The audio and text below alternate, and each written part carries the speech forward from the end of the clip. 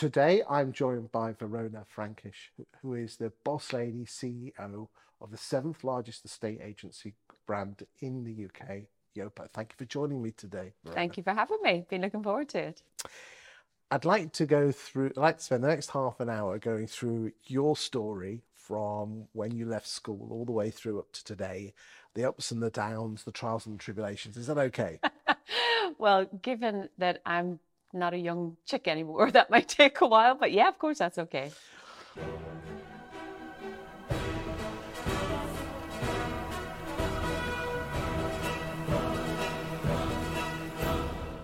So I'm assuming by your accent you were born on the Emerald Isle. I sure was. Whereabouts? I'm a Derry girl, an Okay. OG Derry girl, and the story and the TV series is very accurate. So that was set in the period of time that I grew up in the convent grammar school that I attended. So So you went to the same I school. went to the school. Yeah, yeah. So when you were growing up, did you have any brothers and sisters? I am the oldest of eight. Wow. Yeah, exactly. So I've always been known to be a bit bossy. You're the big sister, are you? I am.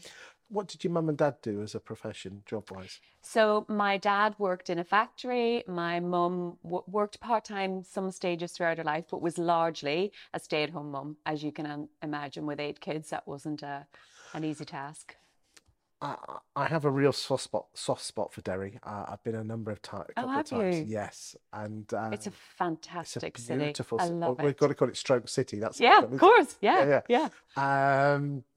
Yeah. So if you ever get the chance, do go, boys and girls. It is yeah. a beautiful, The most beautiful place. welcoming place in the world, I Yeah, think. loved Yeah. it, loved it. When you were growing up, um, what did you learn from your dad? My dad was a very emotional man, sometimes very positively. So he was very tactile. He loved music. I grew up in a very, very musical family, and he wasn't the most practical of individuals. He sort of he liked the romance and liked the music and singing and everybody being around with a guitar and us singing together as a family. We did that a lot. One of my very early boyfriends who I met from England couldn't believe that we used to turn the TV off to play music. And that was just who we were as a family. So my love of music most definitely comes from my dad. And I guess love of those type of environments and situations where we come together, we share music, we chit chat with each other. So family is a huge, huge part of my life. What about your mum? My mum is incredible. I'm her biggest supporter. I was her wing woman, I suppose, for a long time. And I suppose whenever, having yeah, seven siblings. she needed one, right? Yeah. And like I said, my dad wasn't the most practical in the world, so he wasn't necessarily a great He was away with the fairies, wingman. not Correct. Yes, absolutely. a Whereas, romanticist. yeah, very much so, very much so. And my mum was a pragmatist. She was very operationally, she was secure, she was reliable, she was always there for us. And I have so much respect for my mum. I have three children of my own, so raising eight, I have, salute her for what she's achieved. Did any of your grandparents make an impression of you as you were growing up? Massively, yeah, massively. But I was lucky enough to have three out of the four of my grandparents up until my late teens. And both my mum's mum and my dad's mum were real matriarchs in their family. My dad's mum was a single parent from my dad from the age when my dad was five. And she was strong and tough and funny and loving. So she made a big impression in my life.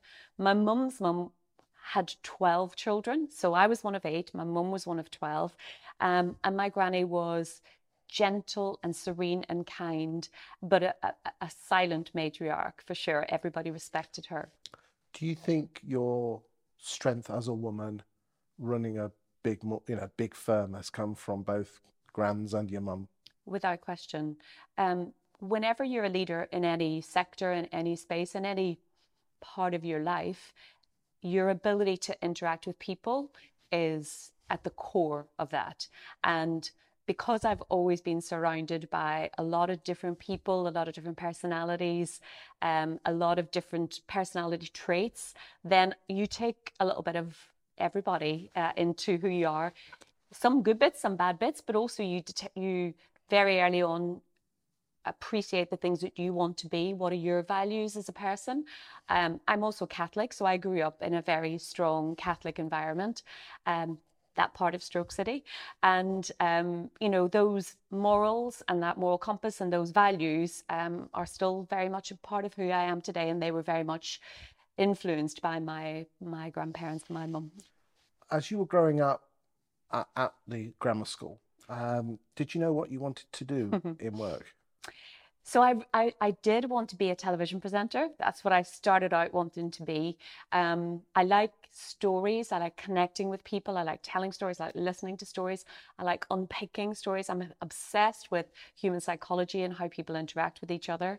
So I wanted to be in television, and I did for a period of time. I did go through some screen tests with Ulster Television and did some work with Radio Foyle, which was the local radio station.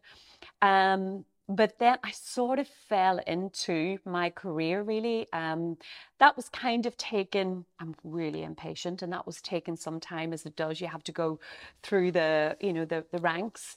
And I was working, as I left the convent, I was working part-time in a fruit store.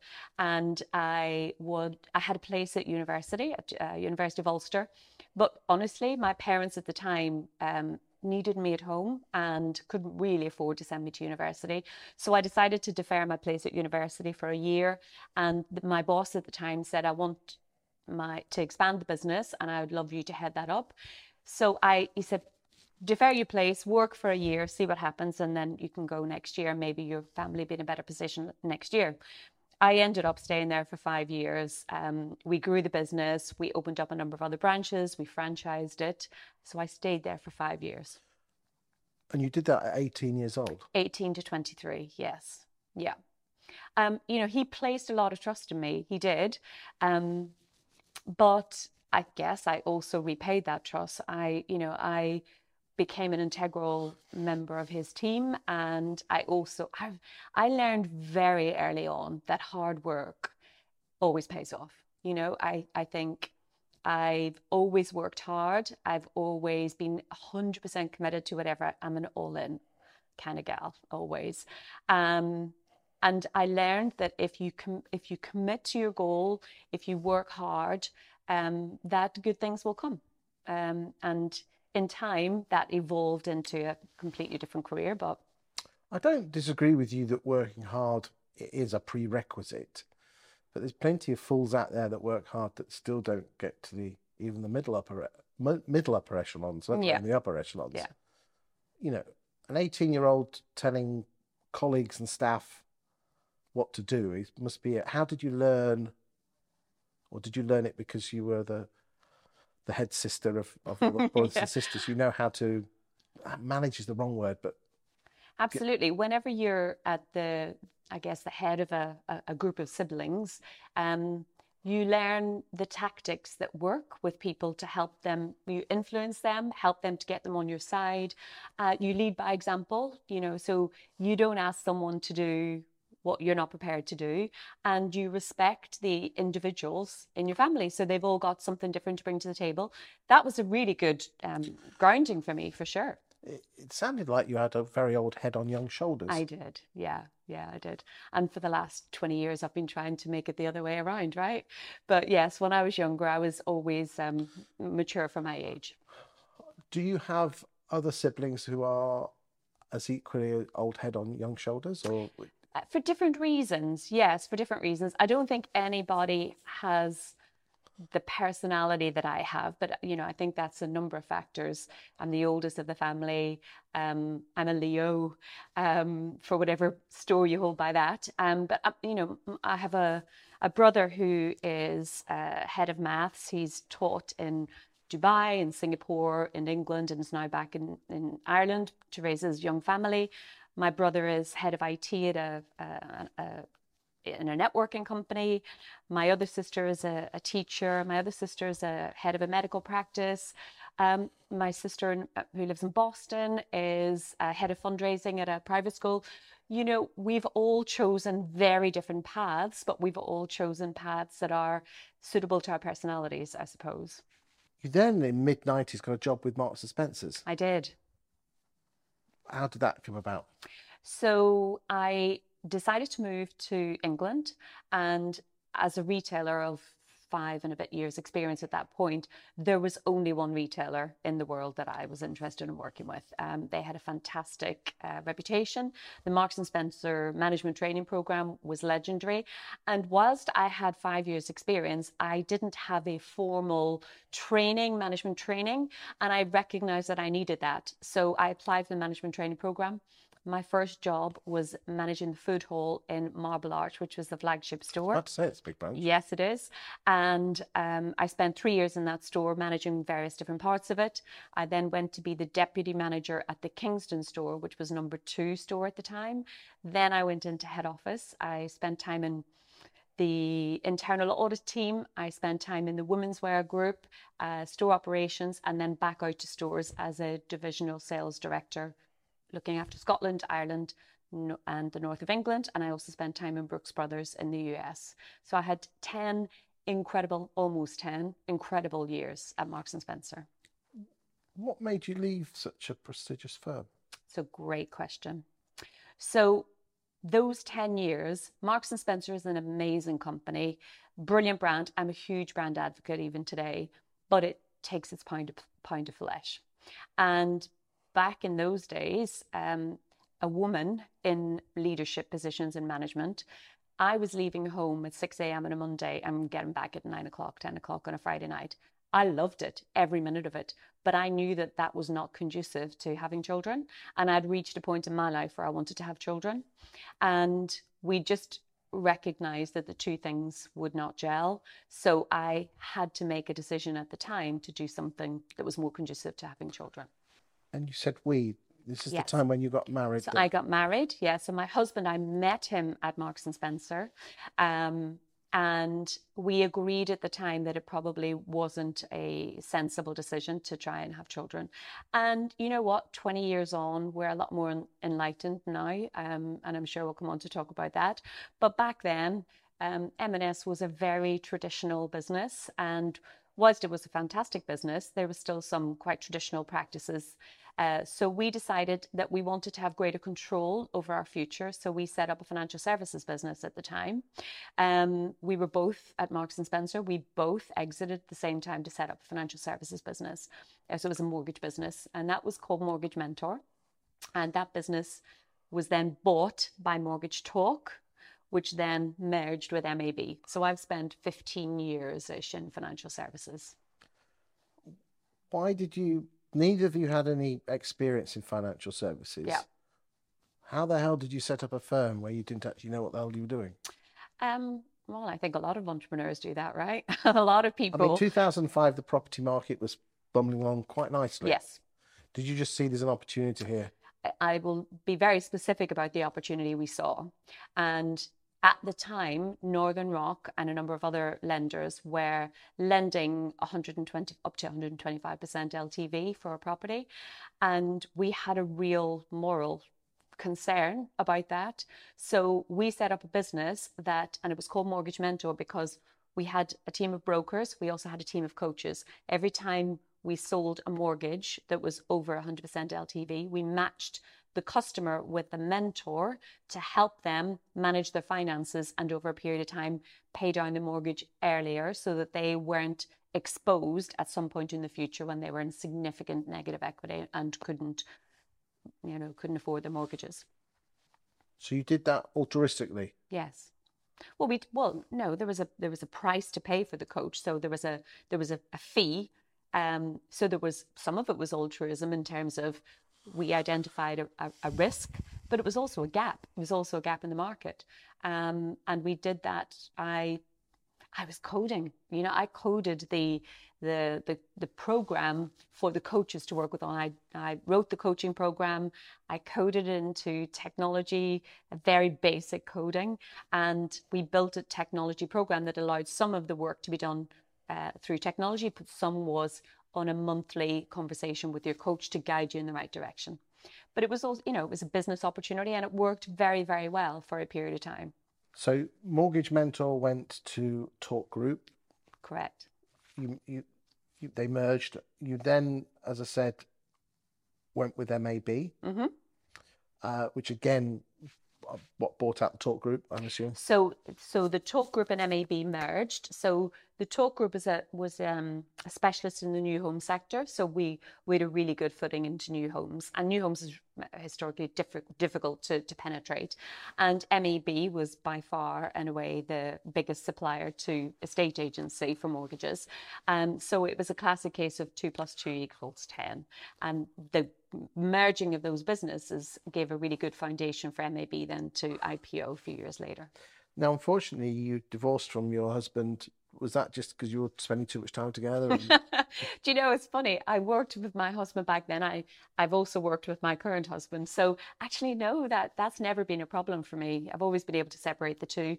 There's a whole number of reasons why that didn't work. But we have 2 incredible children together who I'm incredibly proud of. So let's do a name check on those. So Eva is my almost 19-year-old. She's just completed her first year at Leeds doing sociology, and she's fabulous. She's my oldest. Max is 16, currently doing his GCSEs, and is off to Tring Performing Arts College to do his A-levels plus commercial music course in September. So he wants to be a singer-songwriter, a performer, plays 5 instruments, sings, songwrites. Yeah, they're wonderful. I'm very, very blessed. You then remarried a year later, or a couple of years later. Yeah, I remarried a couple of years later to someone else in the game. Andrew's in the game. Yeah, so Andrew was the MD of Mortgage Talk when I was there, and then when we moved to Mortgage Advice Bureau, he became the new homes director at MAB, and now actually he's the CEO of the MAB Foundation, which is their charitable foundation. He's always wanted to run a charity, and this gives him what he needs. What did you learn? You have a very small. The Mortgage Mentor was, compared to MAB, was quite small. Yeah. By the time that you left MAB in 2019, you said you'd been there 15 years. You were head of business development. Did you experience any barriers moving up the ladder? So I think throughout my career, there's been a number of different barriers. And, one of them is the pure nature of I have had 3 children in my career. So by its very nature, there have been times whenever I've had to deprioritize myself, my own career, my aspirations for my family, for my children. And because you said you got a 3rd child. I have a 3rd, yes. So let's name check them then. So Lily is our 11-year-old. So she's just finishing primary school. So she moves up to the college in September. Lovely. Good stuff. She's awesome. It's important we just shout everyone Absolutely. Out. Yeah, she'd be very, very annoyed. Did having children, I know we're going to go down that rabbit hole a lot more in a separate video, but did you putting your career on hold affect your career? Absolutely it did. No question. Because I would be probably much more advanced in my career early on if I didn't have to pause or step back or decelerate my progression to have children. That's not to say I regret that, because I absolutely don't, but I think it's a shame that had to be the case. But, practically speaking, I think any family situation has to make a decision. We can't be all things to all people at any given time. And I think as long as that's an agreement with your family, it's interesting now. My family, every decision I make about my career, before I took this job, I sat my kids down, my husband, and we said, okay, so this is on the table. What do you think? And my kids call me the boss bitch. And they're like, absolutely, Mum, go for it. Go for it. We want you to be successful. They acknowledge that I'm a better mum because I go to work. So they encourage me and are proud of me. So therefore, they want me to progress. However, when you've got toddlers and when you have to do school drop off and pick up, nursery runs, whenever they're not well and you have to drop everything in the middle of the day, that tends to fall to the mum. and I'm being very stereotypical here, but that tends to fall to the mum. And therefore, mums, certainly in my experience, I haven't always been able to take the job that meant for lots of travel or being away for extended periods or being overnight, because I had to prioritize my kids at certain periods in my life. But that's okay, because whilst I think it has slowed down my career, I don't think it's had a detrimental effect. And part of the reason for that is I've always chosen companies and leaders who have been empathetic to the situation, who have understood that family is a big part of my life. So Peter Birch at Mortgage Talk, huge, fantastic guy, family of his own, totally understood that whenever you have kids, you can still contribute significantly as a woman at work, and you don't have to be there, from 8 in the morning till 10 at night every day. Peter Brodnicki, a huge advocate of women in the workplace. His senior leadership team has always had a real diversity. So I've chosen environments where that has been accepted, acknowledged, and it's okay. You then went to work for Purple Bricks as Yes. head of lettings, mortgages and conveyancing. Were you poached? Well, it's an interesting one, because I worked alongside Michael and Kenny as they were developing Purple Bricks. So as a supplier, MAB had an appointed representative of Burchell Edwards, which was their previous business. And we've known the Bruce brothers for a long time. So whenever they then had the idea for Purple Bricks and were working on it, I was working with them as head of business development to see how we could unleash the mortgage opportunity within a new model. And at the time, I became a bit of an SME in the digital mortgages, fintech, prop tech space, really. And so I was working with Purple Bricks, eMove, Easy Property, Express Estate Agency, pretty much all of and even YOPA back then, to work out how we could best unlock the mortgage potential in that new world. So I'd been working with them for a number of years, and I was really attracted to the culture that they were creating, the purpose that they had from what they were trying to achieve. So I said to Michael... A lot of people have said that. Yeah, absolutely. Those days were really special, really special. The 14 to 17 years, 2014 to 2017. Those first five, 6 years were really special, for sure. Everyone says that. And therefore, it was like a magnet. I was really attracted by what they were doing. I was very involved in the business. I knew a lot of the people. And then after a few years, I said to Michael, look, you're not taking mortgages seriously. If you want to take mortgages seriously, I can't do it from the other side of the fence. You need someone internal that's going to lead that internally. And he said, go on then. So that was basically the conversation. Michael, you know how it works. That was basically the conversation. So we agreed between Michael and Peter Brodnicki, I would do a secondment. So I said, I'd do a secondment because they are for 6 mates, months. aren't they? They are friends. Yeah, of course. They're, business partners, friends. So they're very good friends. And we agreed a 6 month secondment to Purple Bricks. And Peter said, if you want to stay after 6 months, I'll release you from your contract, because that was a benefit to MAB as well. And if you don't, you can come back. It's up to you. So I thought that was a very fair and win-win situation for me. But I also kind of knew that whenever I went, I probably wouldn't come back. I'm not a go back kind of person. So I did 6 months, and I went there first as a director of mortgages, and oh my goodness, a lot happened in 6 months. So when I went there in the August of 19. Yes. Hold on, had Michael gone by now? No, Michael's still there. Yeah, but let's be honest, his focus He was in America. He was in America. Lee was initially CEO. That's Lee Wainwright. Yeah, so Lee actually was my boss when I joined initially.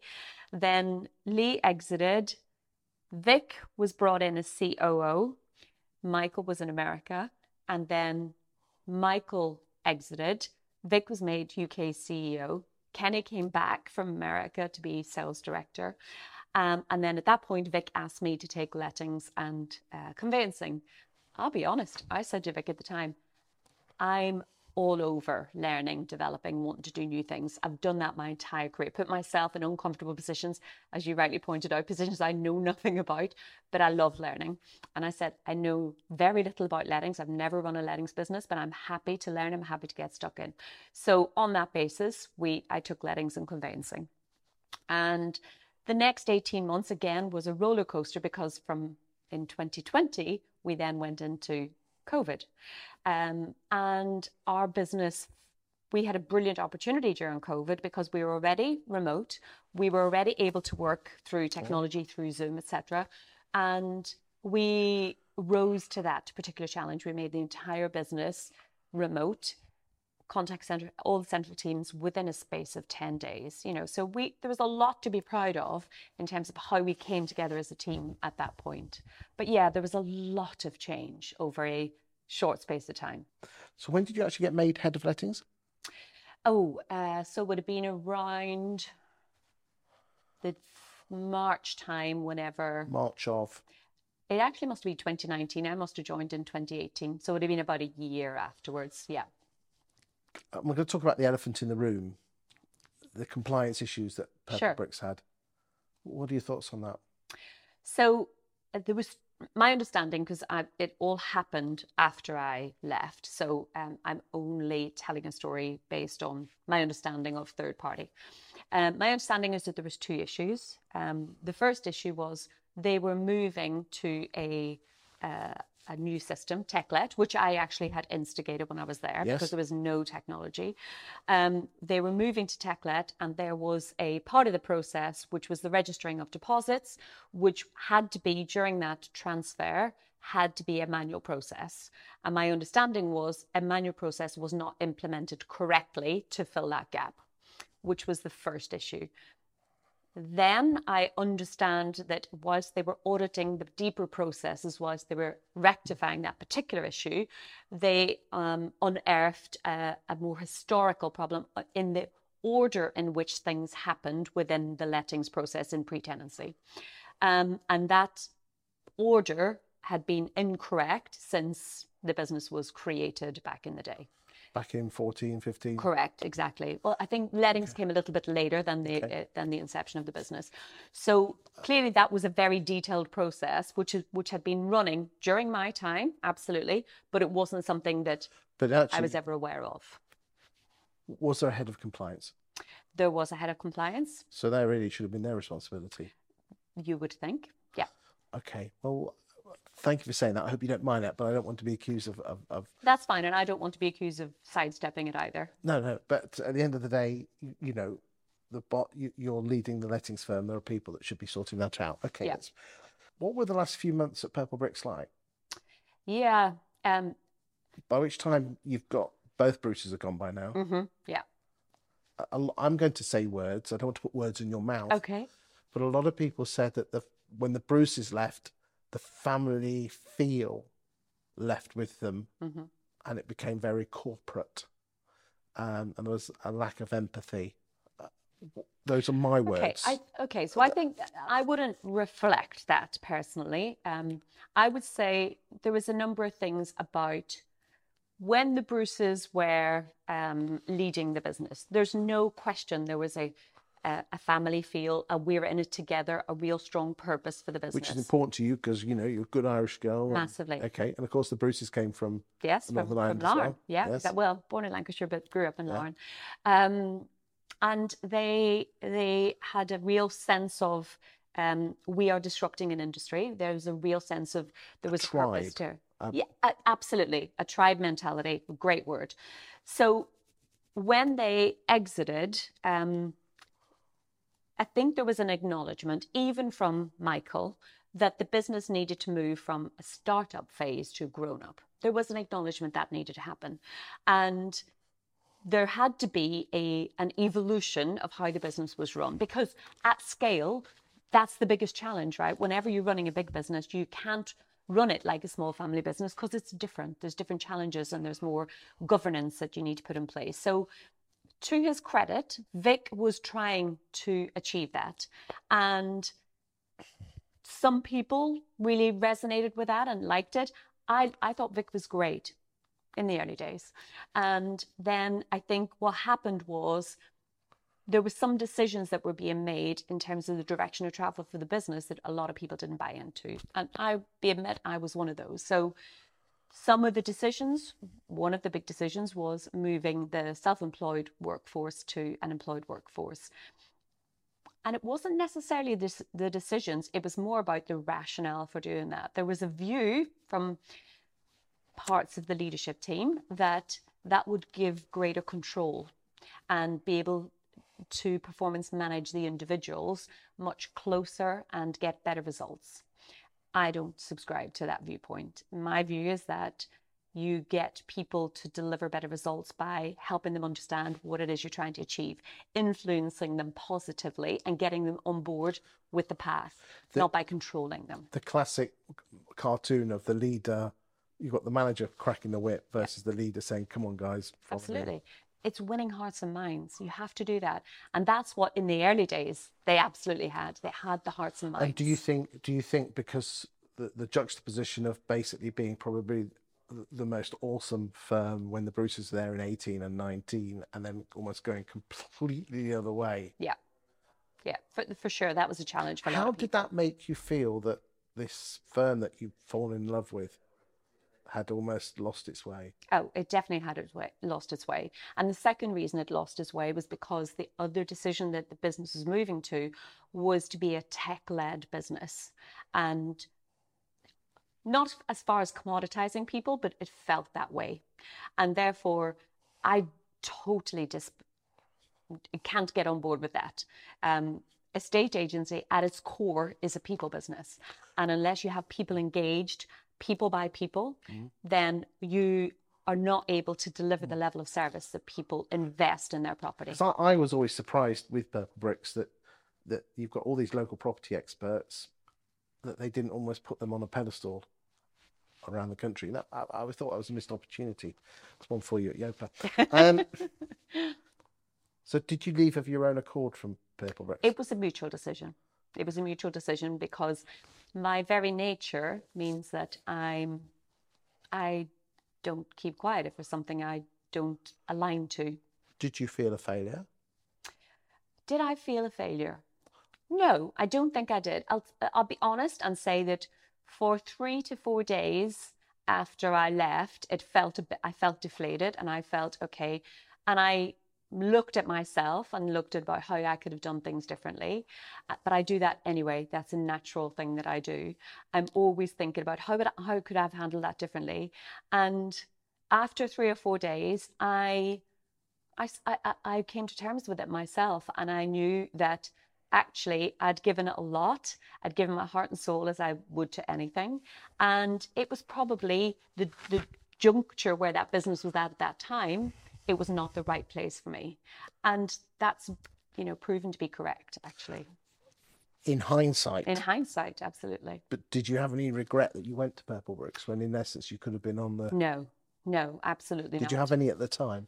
No, because I also acknowledged I learned so much over that period. I learned a lot. I worked with some amazing people. That's the thing.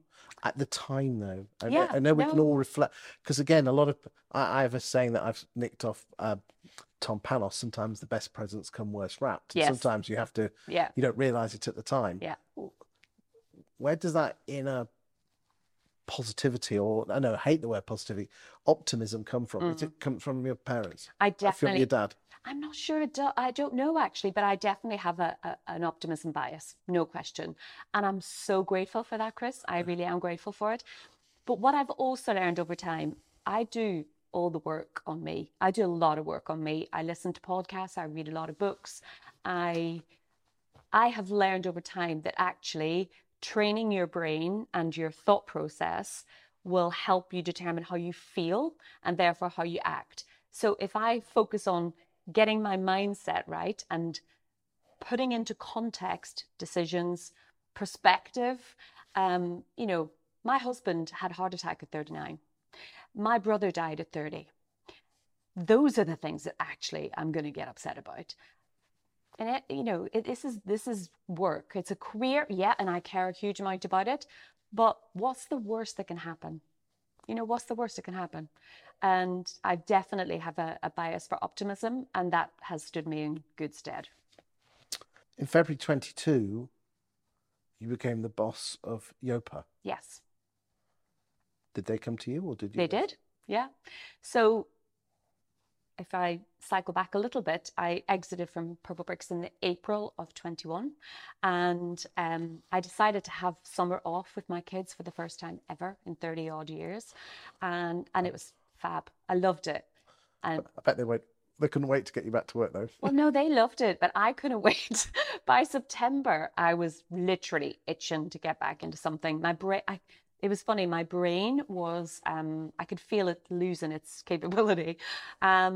So I decided to do some consulting because I didn't want to rush. I didn't want to rush. And I had many, many conversations with lots of fantastic businesses, people who came to me. But I didn't want to rush into something. And I decided just to consult for a period of time. So I did some work with a fintech business. I became a board advisor to a couple of businesses, which I still advise on today. And I decided just to wait until the right opportunity came along. And just before Christmas, YOPA came to me. And my immediate response in my own head was, I don't want to be a CEO. I'd never wanted to be a CEO, wasn't really in part of my plan. And my second thought was, I don't want to go head to head publicly with my ex-employer. It didn't feel right to me. However, I thought, you know what, I'm just going to go along for the journey, see what happens. I'll probably learn something from the experience and we'll see what happens. The deeper I got into the conversations, the more I got to know the board, the shareholders. Had several conversations with Grenville Turner, who's our chairman, and he needs no introduction in the estate agency world. And the more I talked to the people, the more due diligence I did about the culture and the business. And of course, given the nature of the business, I know a lot of people at YOPA who used to be at Purple Bricks that I worked with there. So I did a lot of due diligence and I got a really good feel for the business, and all of that changed my mind. So when they offered me the job in sort of end of January, I was delighted to accept it. So I started in February last year, and oh God, it's gone in the blink of an eye. What's the future for you? For me or for YOPA? For you. For me. So I've committed myself to this role. This is not a CV move or a career path step. This is, I want to help this business unlock its potential, and I want to help the people who've given so much of themselves to this business over quite a turbulent 6 or 7 years to be successful and be sustainably successful. If you don't mind me saying, YOPA's always been the bridesmaid, never the bride. Why do you think that is? I think there's so many reasons. So YOPA was one of the original disruptors back in the day. There's no question they followed in Purple Bricks' footsteps. But they had founders that didn't understand the sector. They had leaders that didn't understand the sector. So it took a long time for them to get the traction, and if I look back at the investment from our shareholders over the last 7 or 8 years, significant investment in marketing, similar to Purple Bricks, not as much as Purple Bricks, to be fair. But execution of that marketing was just you've got to give Michael credit to the work that he did on marketing and the team that they had in marketing. Their delivery of marketing to create 93% brand awareness in any brand is incredible. So YOPA just didn't follow that path, and therefore they weren't as successful and didn't have the traction to deliver. Then whenever they started to get traction, it was difficult to attract agents because Purple Bricks got the best agents and YOPA seemed like a second choice for a long time. There's definitely we've seen a shift in the last 18 months. We've attracted much better quality agents now, but in fairness, we have a number of long-serving franchise owners today that are really successful businesses. Parts of the country, they've got 25-35% market share in their locale. So we've got, I guess, we're behind the curve in Purple Bricks, and we've never bet the farm. That's what I would say. We've never taken big bets, and we've always sort of worked on a marginal gains. And therefore, I think for all of those reasons, we've not had necessarily the same success as Purple Bricks or Strike for that reason.